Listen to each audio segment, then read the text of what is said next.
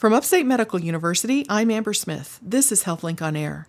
Today we're discussing end-of-life care with Dr. Silviu Pasnichuk, a physician who specializes in palliative medicine.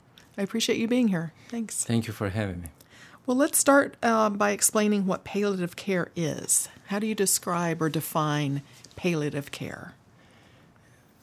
You know, that's a great question, and I think the whole field in the public is looking for a definition that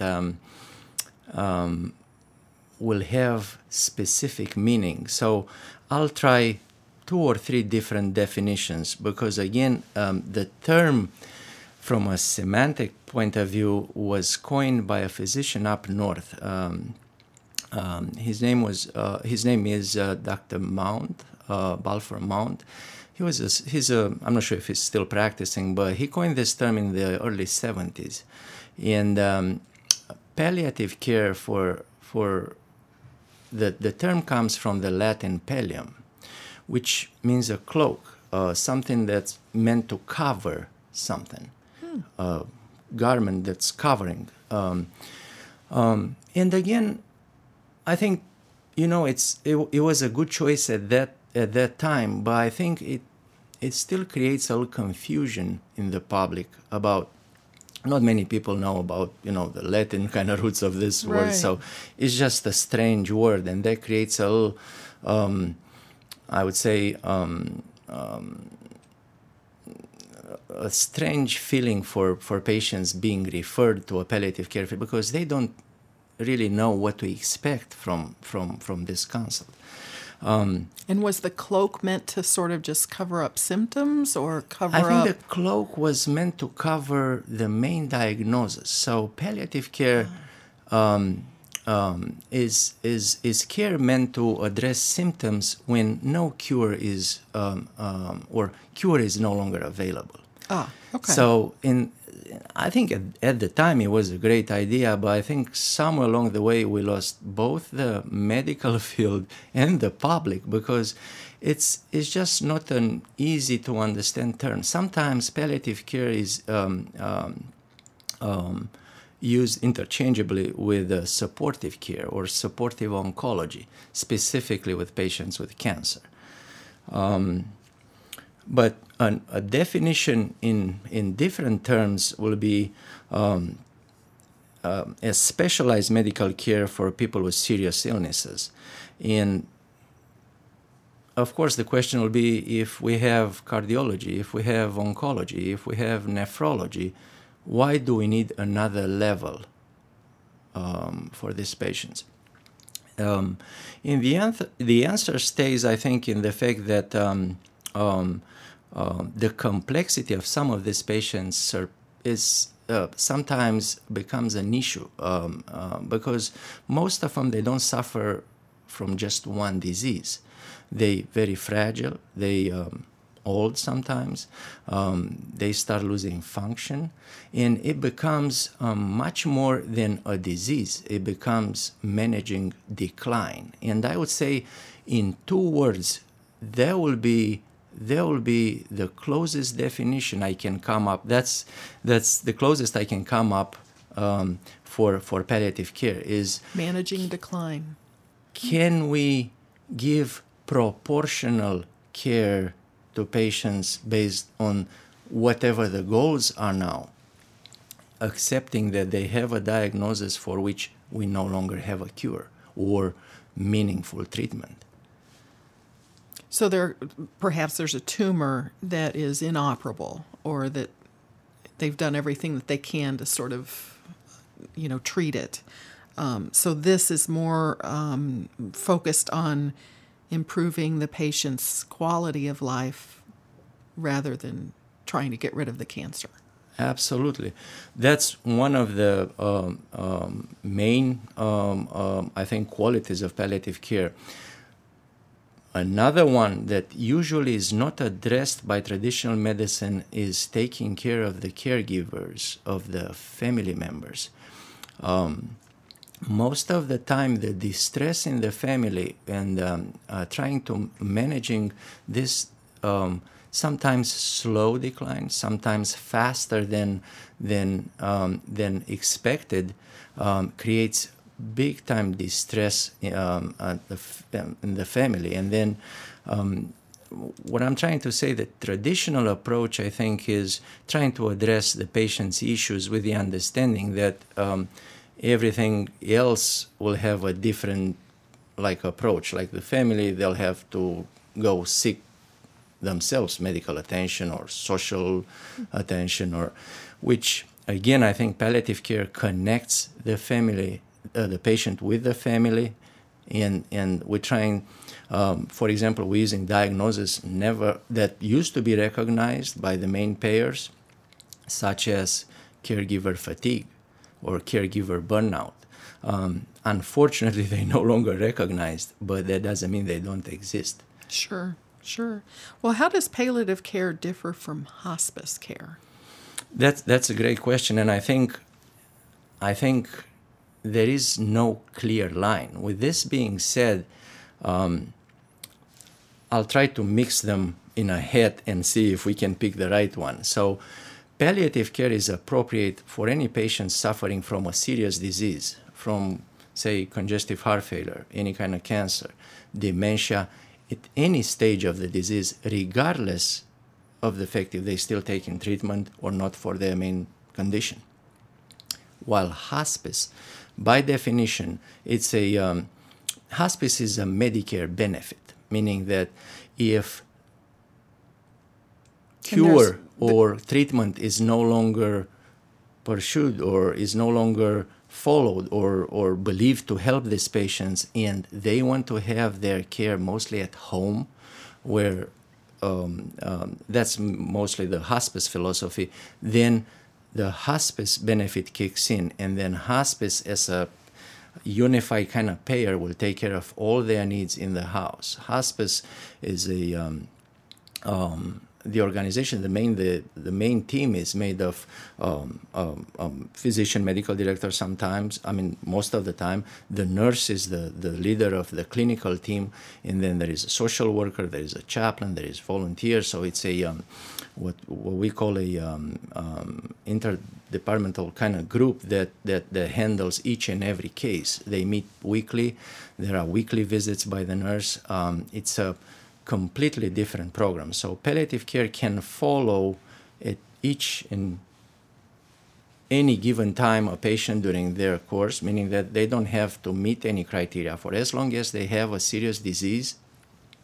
So you could be in hospice care but still be palliative care as well. That's a good question. Hospice care is doing the palliative care. In hospice, the focus is on palliation, on dealing with the symptoms, because again, there is no more cure, there is no more treatment that is offered for the main disease. So the main condition is following is natural course. Okay. So if you're a patient who's receiving outpatient palliative services, does that necessarily mean that you don't want life-saving care, like the do not resuscitate? That's a great question. Not necessarily. It's all believed on the patient. It's all meant to follow the patient's beliefs and wishes. Of course, in late stages of disease, resuscitation by itself will not really make sense. There is less than 1% of patients that survive resuscitation in late stages of a chronic disease. They malnourished. They extremely, and it's a procedure that might create only discomfort to the family if they watching it. And again, the results are not expected to be the best possible. It's interesting that this resuscitation was it's a very hot topic right now, I think, in the field, because again, we are expected to kind of explain to the patients for why that resuscitation would probably not make sense because of the decline and the fact that it's really not going to bring a better quality of life, or it's not going to change the natural course of their condition. But I'm seeing patients where they feel abandoned if they sign a DNR order, or they had previous experiences when they felt the care was no longer the care that they expected to see for their family members in the past, and they feel, no, I still want to fight. I'm not giving up. This is what I hear a lot. This is never about giving up. It's a natural thing. We'll never ask somebody to give up. That won't be right. Okay, good to know. This is Upstate's HealthLink on Air. I'm your host, Amber Smith, talking with Upstate Dr. Silviu Pasnichuk about end-of-life care and palliative medicine. So how does a patient or their loved one know whether palliative care is right for them? That's a good question. I don't think many people know now about this service. Does the primary care provider, is that the person to present the idea to someone, or how would they learn about the option? I would say they'll be the best actually to offer even just a level of palliative care, meaning that primary care physicians should be trained in symptom control, and they should be able to handle these patients, towards end of life. Of course, the palliative care physician might come in whenever there is a hard to control symptom, or there is a very difficult family where the family care practitioner or the primary care physician, they encounter problems in dealing with things that are not common, and sometimes they're very difficult to treat, and every once in a while, even for symptom control, these patients end up in the hospital. Okay, all right. People that are receiving palliative care, how long does that typically last? How long are they? For as long as they live, as there is no. So it could be. Yeah, as opposed to hospice, where for hospice, two physicians should agree that in normal condition, if the disease runs its natural course, then the patient has probably 6 months or less. But palliative care could be much longer than it's that. It's not limited. Okay. It can address a specific symptom for the duration of the symptom. It can address some psychosocial distress, or for as long as that is there, it can become more of a type of care, that's kind of pointed towards symptom discomfort, and follows the main specialties that are involved. Is there paperwork required? I mean, we've done segments on HealthLink about healthcare proxies and that sort of thing. Is that required for palliative care, or is this like another medical specialty? So there are two forms that we usually discuss with the patient, the important forms for their medical care. And these are a healthcare proxy that we recommend for them to have one executed, naming one of their relatives or somebody they trust to make medical decisions in case they cannot make their own.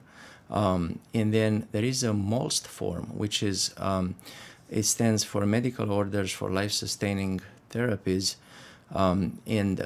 It's, I think this was mandated by New York State, I think in 2011, where patients with significant medical conditions should be informed and offered palliative care. And part of it, it's a way of empowering these patients to keep control over the intensity of care towards the end of life, such as resuscitation or feeding tubes or, say, IV fluids. Intubation. So that's something that we usually discuss with the patients. Of course, it's not an easy discussion because each and every patient, they come with their own experiences, and we try not to send most of them, they feel, well, you're trying to abandon me in case I need you, then why can't I call 911? But that's not what we're talking about. It's just trying to empower them to have control in late stages over, again, would so you be there's willing? a plan about what their Right, wishes would that they be. can plan in a medical kind of way about would you prefer if something happens to be in a hospital or at home. And we're trying not to influence that.